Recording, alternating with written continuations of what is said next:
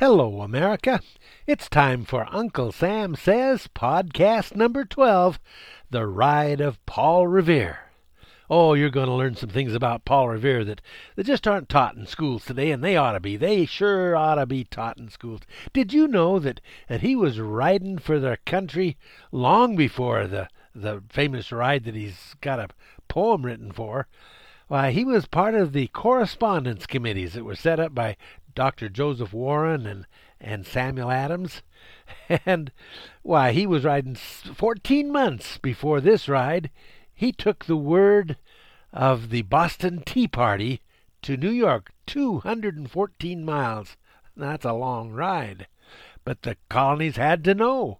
Boston was being treated as an enemy of the state. They had to know. And the rider to Boston was Paul Revere. So here you go, right from the radio show, Paul Revere. Hello, America. Listen up.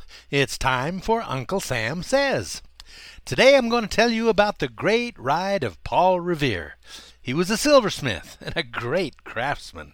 He was a real artist, too. But more than that, he was a patriot. The story of that ride actually begins 16 months before he took the ride to Lexington. It started like this. A whole bunch of Boston businessmen were all worked up and upset because the British had brought 3 big shiploads of tea into their harbor, and they were going to force them to pay a tax on it.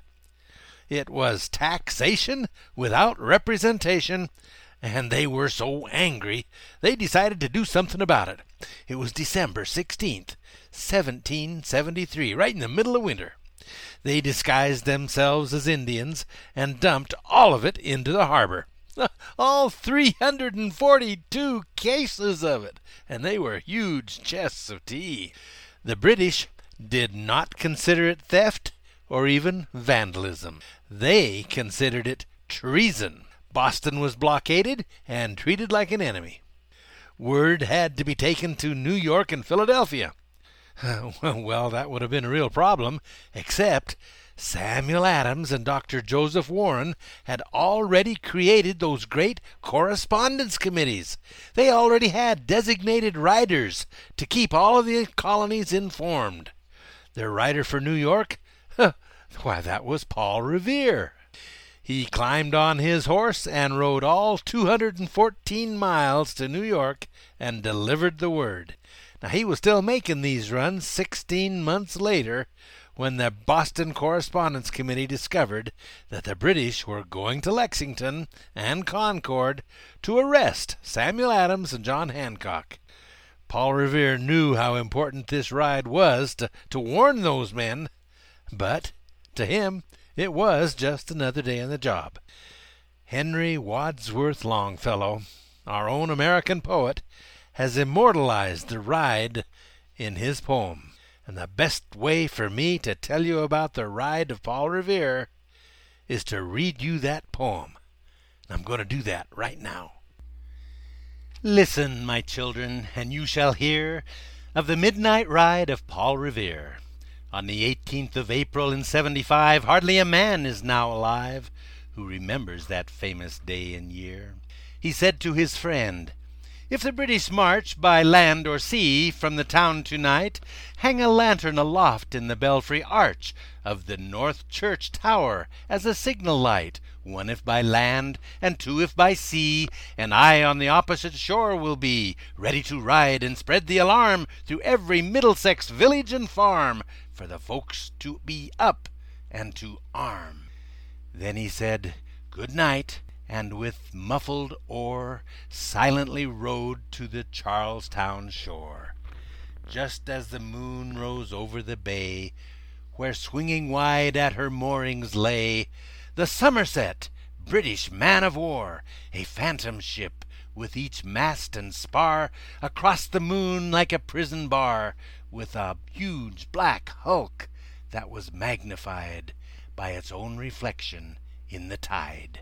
Meanwhile, his friend through alley and street wanders and watches with eager ears, till in the silence round him he hears the muster of men at the barrack door, the sound of arms and the tramp of feet, and the measured tread of the grenadiers marching down to their boats on the shore. Then he climbed the tower of the old North Church, by the wooden stairs with stealthy tread, to the belfry chamber overhead, and startled the pigeons from their perch on the sombre rafters that round him made masses and moving shapes of shade, by the trembling ladder steep and tall, to the highest window in the wall, where he paused to listen and look down a moment on the roofs of the town, and the moonlight flowing over all.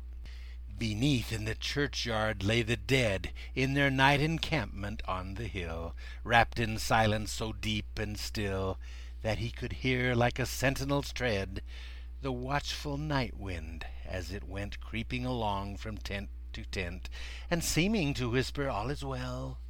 A moment only he feels the spell of the place and the hour and the secret dread of the lonely belfry and the dead. For suddenly all his thoughts are bent on a shadowy something far away, where the river widens to meet the bay, a line of black that bends and floats on the rising tide like a bridge of boats.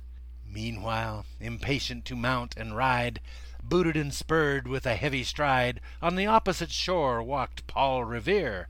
Now he patted his horse's side, now he gazed at the landscape far and near, then impetuous stamped the earth, and turned and tightened his saddle girth.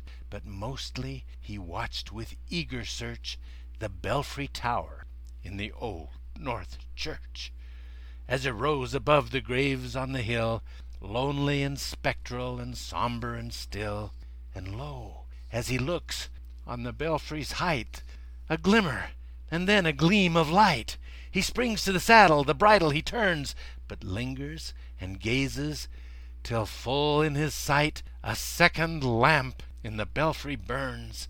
A hurry of hoofs in the village street, a shape in the moonlight, a bulk in the park, and beneath from the pebbles in passing a spark, struck out by a steed flying fearless and fleet. That was all, and yet through the gloom and the light the fate of a nation was riding that night. And the spark struck out by that steed in his flight kindled the land into flame with its heat. He has left the village and mounted the steep, and behind him, tranquil and broad and deep, is the mystic meeting the ocean tides, and under the alders that skirt its edge, now soft on the sand, now loud on the ledge, is heard the tramp of his steed as he rides. It was 12 by the village clock. As he crossed the bridge into Medford town, he heard the crowing of the cock and the barking of a farmer's dog. He felt the damp of the river's fog that rises after the sun goes down. It was 1 by the village clock when he galloped into Lexington. He saw the gilded weathercock swim in the moonlight as he passed, and the meeting-house windows black and bare gaze at him with a spectral glare, as if they already stood aghast at the bloody work they would look upon. It was 2 by the village clock when he came to the bridge in Concord town.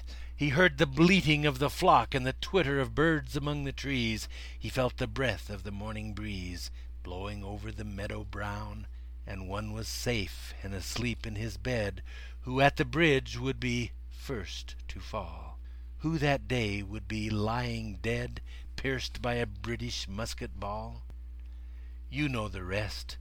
In the books you have read, how the British regulars fired and fled, how the farmers gave them ball for ball from behind each fence and farmyard wall, chasing the redcoats down the lane, then crossing the fields to emerge again under the trees at the turn of the road, and only pausing to fire and load.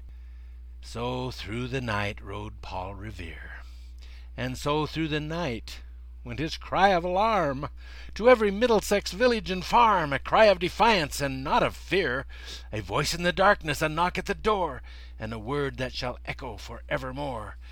For borne on the night wind of the past, through all our history to the last, in the hour of darkness and peril and need, the people will waken and listen to hear the hurrying hoofbeats of that steed, and the midnight message of Paul Revere.